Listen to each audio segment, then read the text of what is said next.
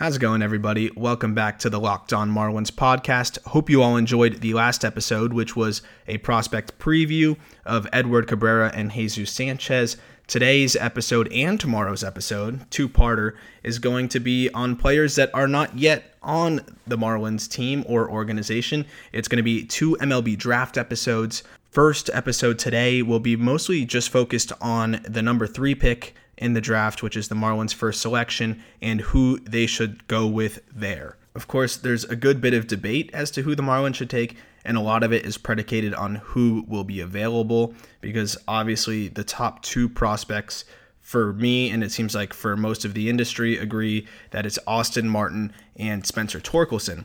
Those two are most likely to go 1 and 2, and I'll start with them just in case. You never know if the Marlins will have a chance to take one of them.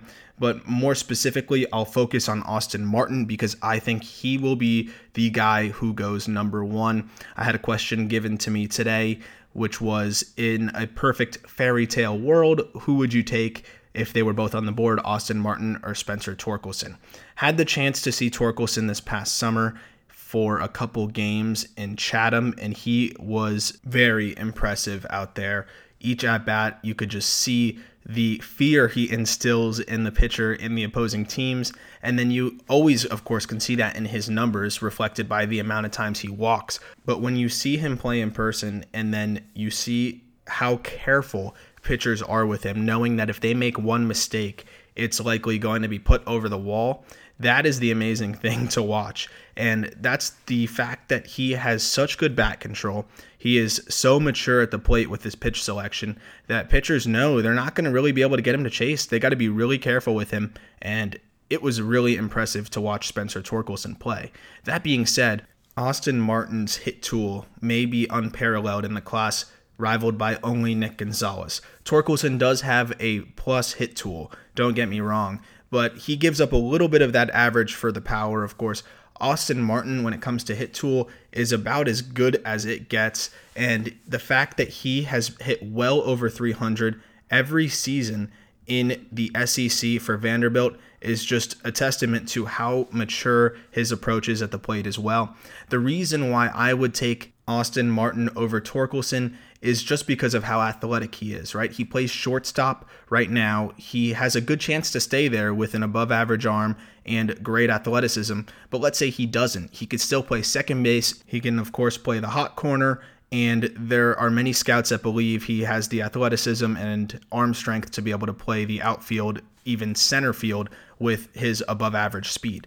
So for Austin Martin, you're looking at an elite hit tool at a premium position that just seems too valuable to pass up on, no matter how good Torkelson is, just because with Torkelson, you're looking at best case scenario. This is best case scenario. He is a corner outfielder. I don't even think he will play a corner outfield position at the highest level. He will most likely be anchored to first base, which doesn't mean he's worthless. He has a phenomenal bat that will carry him all the way through, but there's just a lot more pressure on the bat of Torkelson when you consider the fact that he will be anchored to first base as a right-handed hitter. With Austin Martin, even if that hit tool, which is still so impressive, the fact that he hit 338 as a freshman in the SEC, then 392 last season, and then was off to a great start this year, hitting 377. A little bit of the concern with him was, will he be able to hit for at least average power, because he only hit 1 home run in his freshman year. But then sophomore year put those concerns to bed a little bit, slugging 10 home runs. And then this year, through just 16 games, had 3 bombs to start the season. So it seemed like he was able to tap into that power a little bit more. He's still at best going to be an average raw power type of guy at the next level, but that's not the concern for Austin Martin. Like I said, there's less pressure on the bat when you consider the fact that he can play shortstop, second base, third base, or center field. He will probably be above average at any of those positions. We'll have to wait and see on shortstop. He has above average speed, a solid base stealer, stole over 40 bags in just 2.25 seasons, so pretty impressive there, with the SEC catchers being a lot better at gunning down runners. And of course, like I said, the hitting tool is off the charts, rivals maybe only Nick Gonzalez, but I do think, given the competition, the consistent competition, he has the best hit tool in the class. So Austin Martin would be the obvious choice. But if the draft was today, I would put my money on Austin Martin being the guy who goes first. That just seems to be what I'm hearing, and it seems to be the most logical pick for a Tigers team that needs players at premium positions. Though Spencer Torkelson might be the safest choice in this entire draft, I think Austin Martin is not far off and at a much more valuable position. That would mean that Spencer Torkelson will probably go second. That's just because of, like I said before, how incredible he is of a power and average threat, how much fear he instills in other teams, and how great he is at not missing the maybe one pitch he gets to hit per at bat or even per couple at bats. If he doesn't get the pitch, he happily takes the walk and is very patient up there too, which is impressive for a young hitter to not get too anxious and want to do too much. So that is something that translates well to pro ball. The only thing that might give him a chance to fall to the Marlins is the fact that there are some rumors that the Orioles do want to take an arm at 2. The Orioles do seem to always like taking arms with their high picks, but this year might be an exception just because of the fact that Spencer Torkelson is such a darn good hitter. If the Orioles do decide to take an arm, I would believe it's Asa Lacy over Emerson Hancock right now, just because of the fact that Asa Lacy was so good to start the year and Hancock floundered a little bit against some better competition, and even some mediocre competition did not look his best. It seems like it would just be the safer pick if you're going to reach at 2 to take the big left-handed pitcher that has a more complete arsenal than Emerson Hancock. That would be the most likely scenario of who goes second. I still think it's Torque, but if they do not take Torque, Asa Lacy would make the most sense. That would leave the Marlins, hypothetically speaking here, if it goes Austin Martin and Torque. I'll still talk about all of them and how they fit in with the Marlins. But for the most likely scenario, we'll start like this. Austin Martin goes 1, Spencer Torkelson will go 2, and that leaves the Marlins with the choice of Asa Lacy, Nick Gonzalez, and Emerson Hancock is the most likely 3, unless somebody shoots up the board. One guy that has been shooting up the board is Zach Veen, a prep bat out of Florida, who is committed to the Gators, but will likely go in the top 10. He is inching his way even into potentially the top 5. But for now, it seems to make the most sense for the Marlins to take a college armor bat, so that's where I'm going to stick for now. So that would leave the Marlins to decide, like I said, between Asa Lacy, Nick Gonzalez, Emerson Hancock. Right now, to start, I would say I'm taking Asa Lacy. The reason why is he is more advanced, in my opinion, than Emerson Hancock, and he has shown more of a track record of dominance. That is being through his freshman year to now, even through Team USA, and he was off to a great start this season before it was shut down. So Lacy showed even more this year. He's a 6'4", 220-pound lefty with a really good arsenal.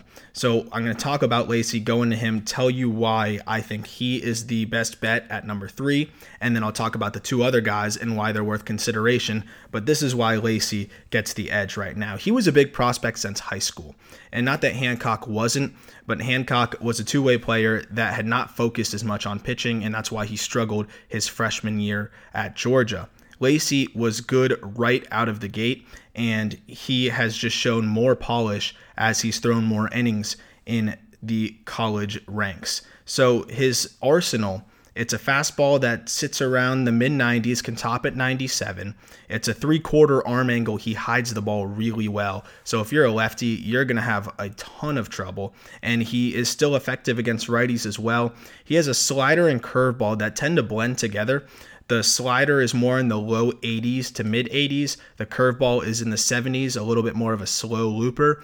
But then he has the changeup, which is probably his best pitch. And I love a hard-throwing lefty with a good changeup because that means he will be more effective against right-handed hitters. That's the big concern with a lot of left-handed pitchers. Can they get the righties out too if they're a starter? And that is typically what contributes to the bullpen risk of some of these southpaws when they come up as starters. To me, Lacy does not have much bullpen risk because of the fact that he can throw 4 pitches, 3.5 I'd say is the curveball and slider blend together, but 4 pitches for a strike, and the fact that he can work off that changeup with a mid-90s fastball from a 3/4 arm slot. That seems to make him the safest bet right now. The fact that he has dominated for 3 years, or I guess 2.25 with the start of this year, and was great at Team USA. He's got the pedigree. He was good in high school. His $1 million price tag is what scared people away in high school. He wanted to go to college, and it seems like it's a decision that has paid off for him. His college career, he's gone 14-5 with a 2.07 ERA in 152 innings. He has struck out 224. Here's the one issue I would say with Asa Lacy is the command. And typically in history, big college pitchers with a lack of command do not have the best track record. But Lacy is also a lot more advanced than your typical college arm that is coming out, and also has a lot more to his arsenal. It's just the fact that he does not quite command some of those secondary pitches as well. Even looking at his wildly successful 2019 season, he did not have a single outing without giving up a free pass. That's something that you would love to see improve. In his college career, an 11% walk rate, which is not encouraging, and a walk rate that went even higher in 2019 in conference play to 13.5%. Those are the only, or I would say that is the only concern right now with Asa Lacy. That and the fact that his mechanics are sound, but it is a little bit of an effort pitch for him, meaning that when he throws that fastball in the mid-90s, it's not one of those effortless deliveries where you can say there's room for more. It definitely looks like he is probably maxed out at 93 to 95, topping at 97. There doesn't need to be much more for him there as a starting pitcher anyways. It's just a little bit of that injury risk when you have a max effort pitcher. That is a little bit of a concern, but that can't steer you away from a guy who doesn't really have much injury history. So with Asa Lacy, the only real concern is the command. Like I said, he still, even with that lack of command at times in 2019, had the third best opponent batting average at 162, and the track record speaks for itself. He's able to pitch against high-level competition and still be effective, even if his command is off and if his control is off. There's always going to be a little bit of volatility with any high-velocity, big left-handed pitcher that has a little bit of command issues, so you are going to be taking a little bit more of a risk than maybe a Nick Gonzalez, who I'll talk about after the break. So it really depends on what kind of decision the Marlins want to make here, right? Do they want the highest ceiling guy, or do they want an almost can't-miss prospect with Nick Gonzalez? On the other side of the break, I'm going to tell you why Nick Gonzalez, other than Austin Martin and Torkelson, is the third safest pick in this draft, and then I'll tell you why Emerson Hancock might not be the option for the Marlins at number 3. If you've been a listener of this podcast, I'm sure you've heard all the great advertisers working with Locked On to reach sports fans. But you may not know that Locked On Marlins is a great way for your local business to reach passionate Marlins fans just like you. Unlike any other podcast, Locked On gives your local company the unique ability to reach local podcast listeners. Not any podcast listener, a Locked On podcast listener. If your company wants to connect with Miami Marlins fans in a predominantly male audience that is well educated with disposable income, then let's put your company right here on this Locked On Marlins podcast. Local fans love to support local businesses.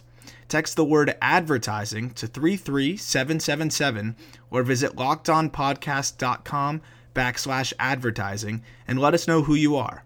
We'll get our team to help your team achieve Locked On advertising success. Once again, text the word advertising to 33777 or visit lockedonpodcast.com/advertising. We look forward to hearing from you.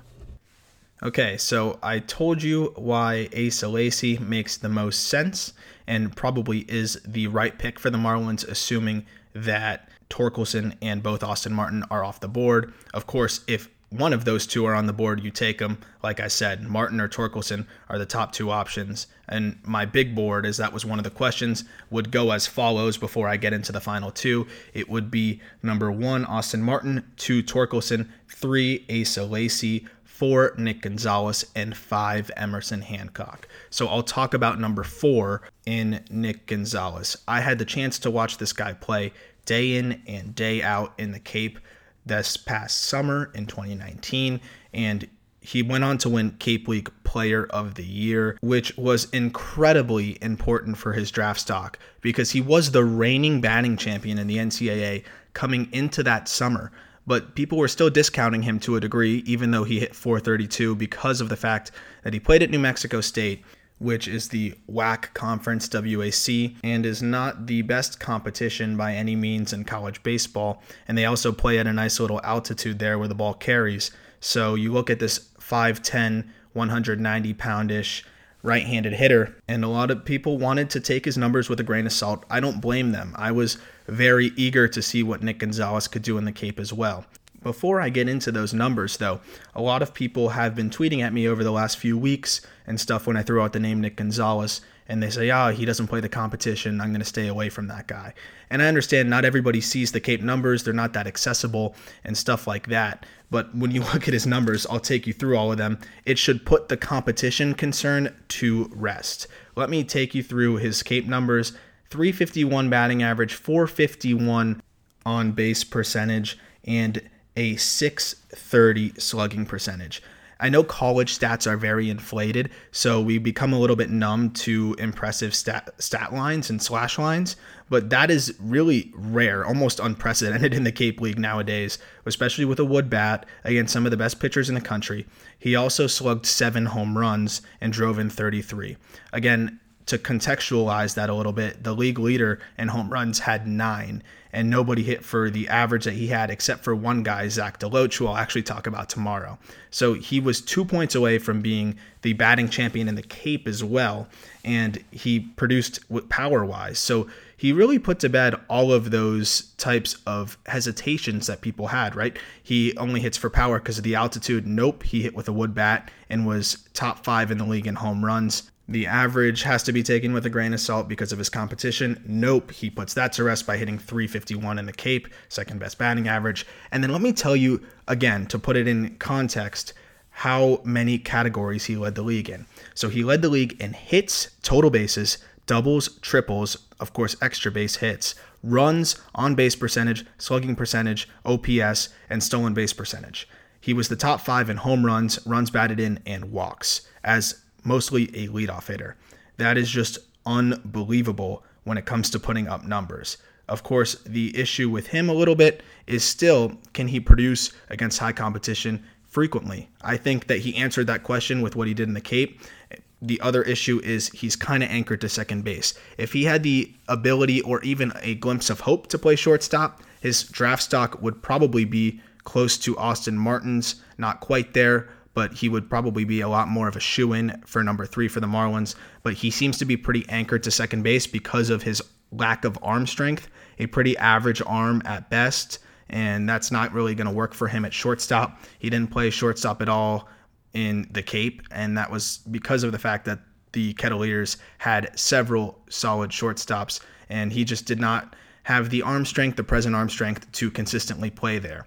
That being said, still a very good defensive second baseman, still has above average athleticism, decent speed, a very smart base runner, and a lot of the comps that I've seen have been to Keston Hiura, who is obviously was a perennial top prospect in baseball for the Brewers and had a great debut this past year in the major leagues. If that is what happens with him, that would be an incredible outcome. When you look at Keston, Gonzalez is considered to be better defensively than Keston was at the time of the draft, and he is considered to be more athletic by Baseball America, MLB Pipeline, and just about anybody who has compared the two and done write-ups on both of them. Well, Keston still went 9th in the MLB draft back when he was taken, and with Gonzalez having less of those concerns and just about the same hit tool and power potential, you have to assume that Gonzalez might be even safer of a pick than Hiura. So when you think about that, that obviously has to be a factor. Keston Hiura didn't even play in the Cape League, so that's another thing too. He played at UC Irvine, I believe, and put up incredible numbers there. That's obviously better competition than New Mexico State, but still, that could be one of the questions with him too. Yet teams liked what they saw, and they went with a guy who was 5'11", and 190 pounds, just like Nick Gonzalez, and just went with his ability to hit the ball. That was it, right? He had a good hit tool and could hit for power, and teams, the Brewers specifically, bet on that, and it worked out for them. Not saying that means it's exactly going to work out for Nick Gonzalez, but he is that combination of a small guy with a lot of bat control and hits for more power than you would expect. So that's always a safe bet, right? People say Nick Madrigal might not have been the best pick ever, although he still has time to figure it out. Madrigal isn't comparable to Nick Gonzalez because of the fact that Gonzalez can already hit for way more power than Nick Madrigal. While Gonzalez may strike out a little bit more, strikeouts are not a problem for him. He's patient, he works the count, and he is a tough guy to strike out. I think for the Marlins, it comes down to this, right? Asa Lacy is the higher end, higher ceiling option for the Marlins, but Nick Gonzalez is the higher floor option, meaning Nick Gonzalez is the safest pick that the Marlins could make at number 3, assuming Torkelson and Martin are off the board. Another factor, though, is whether the Marlins are just going to go with the best player available approach or if they're going to start considering the state of their farm system and what their weaknesses are. Typically, a team in a rebuild is going to go with the best player available, and I know that's what the team is going to say no matter what, but of course, they are going to factor that in no matter how you spin it. This is just speculatory, but if Eisen Diaz continues to struggle, do the Marlins consider taking a second baseman that can quickly climb through the system like Nick Gonzalez? Because right now, the Marlins don't really have any second basemen specifically in the system. And when you look at Jazz Chisholm, he's sticking to shortstop. The only other guy that in the next couple years could ascend to the big leagues and end up making an impact at second base is Jose Devers. But Devers is a player that I want to see stick at shortstop too, because that's where his value is as a defender with a great arm and the potential to be a plus defender at shortstop. Devers aside, the Marlins are pretty scarce when you look at the top prospects in terms of high-end middle infield or third base type of prospects. 1 through 10, the only middle infielders are Jose Devers and Jazz Chisholm. Chisholm's obviously sticking to shortstop, like I said. Jose Devers still ways away from being in the major leagues, and if he does even make it, but he's not going to have the ceiling of a guy like Nick Gonzalez, at least the expected ceiling of a guy like Nick Gonzalez. As you go further, Naz Nunez is the next highest middle infielder, and he's 15th on MLB Pipeline's top list, and he's still so far from being major league ready. Same story for Jose Salas. So when you're looking at the top prospects for the Marlins, they do not have any high-end infield prospects that, other than first base, high-end infield prospects that can make an impact in the next 2 years, other than maybe Jose Devers if Eisen Diaz doesn't pan out. So you're not giving yourself much margin for error right now with infield bats. That being said, I said earlier in the podcast how many good college bats there are in this draft. So the Marlins could address that issue later in the compensation rounds or the second or third rounds, which I'll talk about in tomorrow's episode. Still, with the Marlins having so many high ceiling pitchers in the system, and even 2 really impressive southpaws with Braxton Garrett and Trevor Rogers, does that sway you? Is that enough to sway you if you're torn, or even if you're leaning towards Asa Lacy because he has the higher ceiling? Does that sway you to the higher floor type of bat like Nick Gonzalez, whose hit tool is going to send him through the system pretty quickly?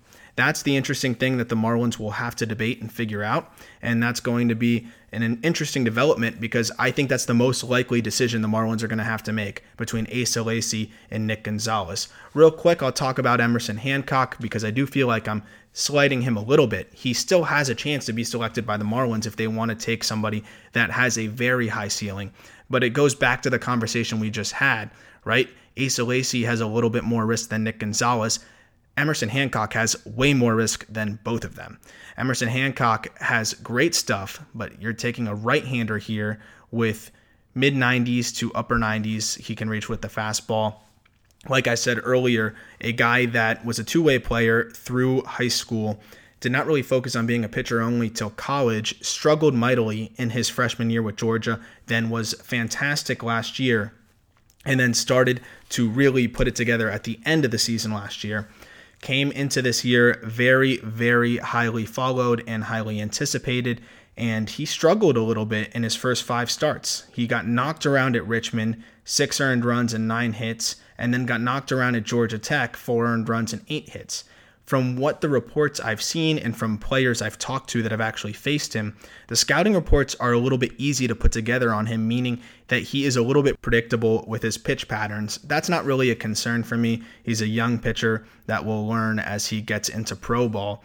The other thing that scouts have said and players that have faced him is that he does lean on the fastball a lot against lower level competition. It's a good fastball with a lot of velocity, but I've seen scouts say it has a little bit of life. From what I've seen, from what I've heard from some others, that it can get a little bit flat sometimes. And when you sit on that fastball, it's not enough for him to be able to mow down high-end teams. That's why you saw him get knocked around a little bit by some better teams. And the other thing is the off-speed pitches, right? He has a few different pitches he likes to throw. I mentioned the fastball in the mid-90s. He has a slider that he can manipulate the break with. So it's a slider that can turn into a cutter depending on how he wants to use it, which is a pretty cool pitch for him to be able to use. He has the slider with more break, and then he'll throw it as a cutter that's a little bit harder if he wants to bust a left-hander in. Usually he'll use a slider that's more sweeping versus a right-hander. The changeup he does not use much at all because he hasn't needed to use it, but it's a changeup that'll fade to lefties that he rarely ever uses on righties. So his big issue is the fact that he does not have a refined command of his secondary pitches, and when he leans on the fastball, teams are able to knock him around a little bit. The fastball, just any pitcher, once you get to a higher level, cannot just lean on his fastball. So if he's able to work on that secondary stuff, he could be really good. I mean, 2019 overall, he was still great. 8-3, a 1.99 ERA, but 90 and a third innings, struck out 97. That's not bad, but at the college level for a guy with his stuff, you'd like to see it be a little bit better with the strikeout numbers. A 185 opponent batting average, though, very encouraging. The lack of command with his secondary pitches, to me, makes him too risky right now to take at 3 if I'm the Marlins, though if the Marlins were a little bit earlier in the rebuild, I'd be more willing to take a volatile, high-risk, high-reward player like Emerson Hancock. But with his struggles to start the season, some of the lack of command with the secondary, and it just seems like he has a little bit of maturing to do as a pitcher, I think the Marlins at this point in the rebuild need to go with the safer option like Asa Lacy, or an even safer option like Nick Gonzalez.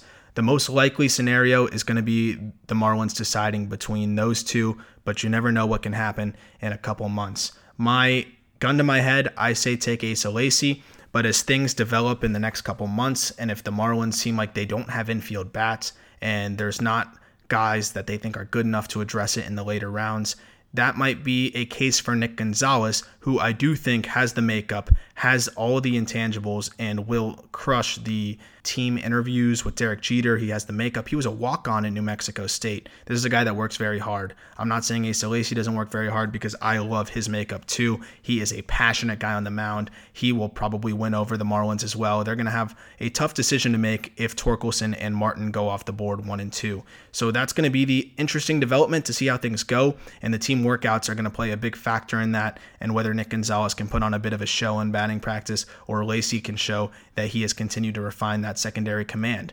But don't count out Emerson Hancock as a long shot. If he can show that he has worked on those secondaries, he can end up sliding his way in there as well. So the Marlins have a tough decision to make. I will continue to be following this closely and continue to follow up with what the Marlins are considering and what I think as time moves on and we get closer to this draft. Tune in tomorrow because I'm going to give you a lot of bats and a couple arms that the Marlins should consider at the middle and late day 1 and all of day 2. Excited to get some of those names out to you guys. It should be a fun episode tomorrow. Please let me know if I answered all your questions. I'm happy to answer more questions on what I think at the number 3 pick and what the Marlins could end up doing. As always, thank you for listening. I will talk to you all for some more draft coverage tomorrow.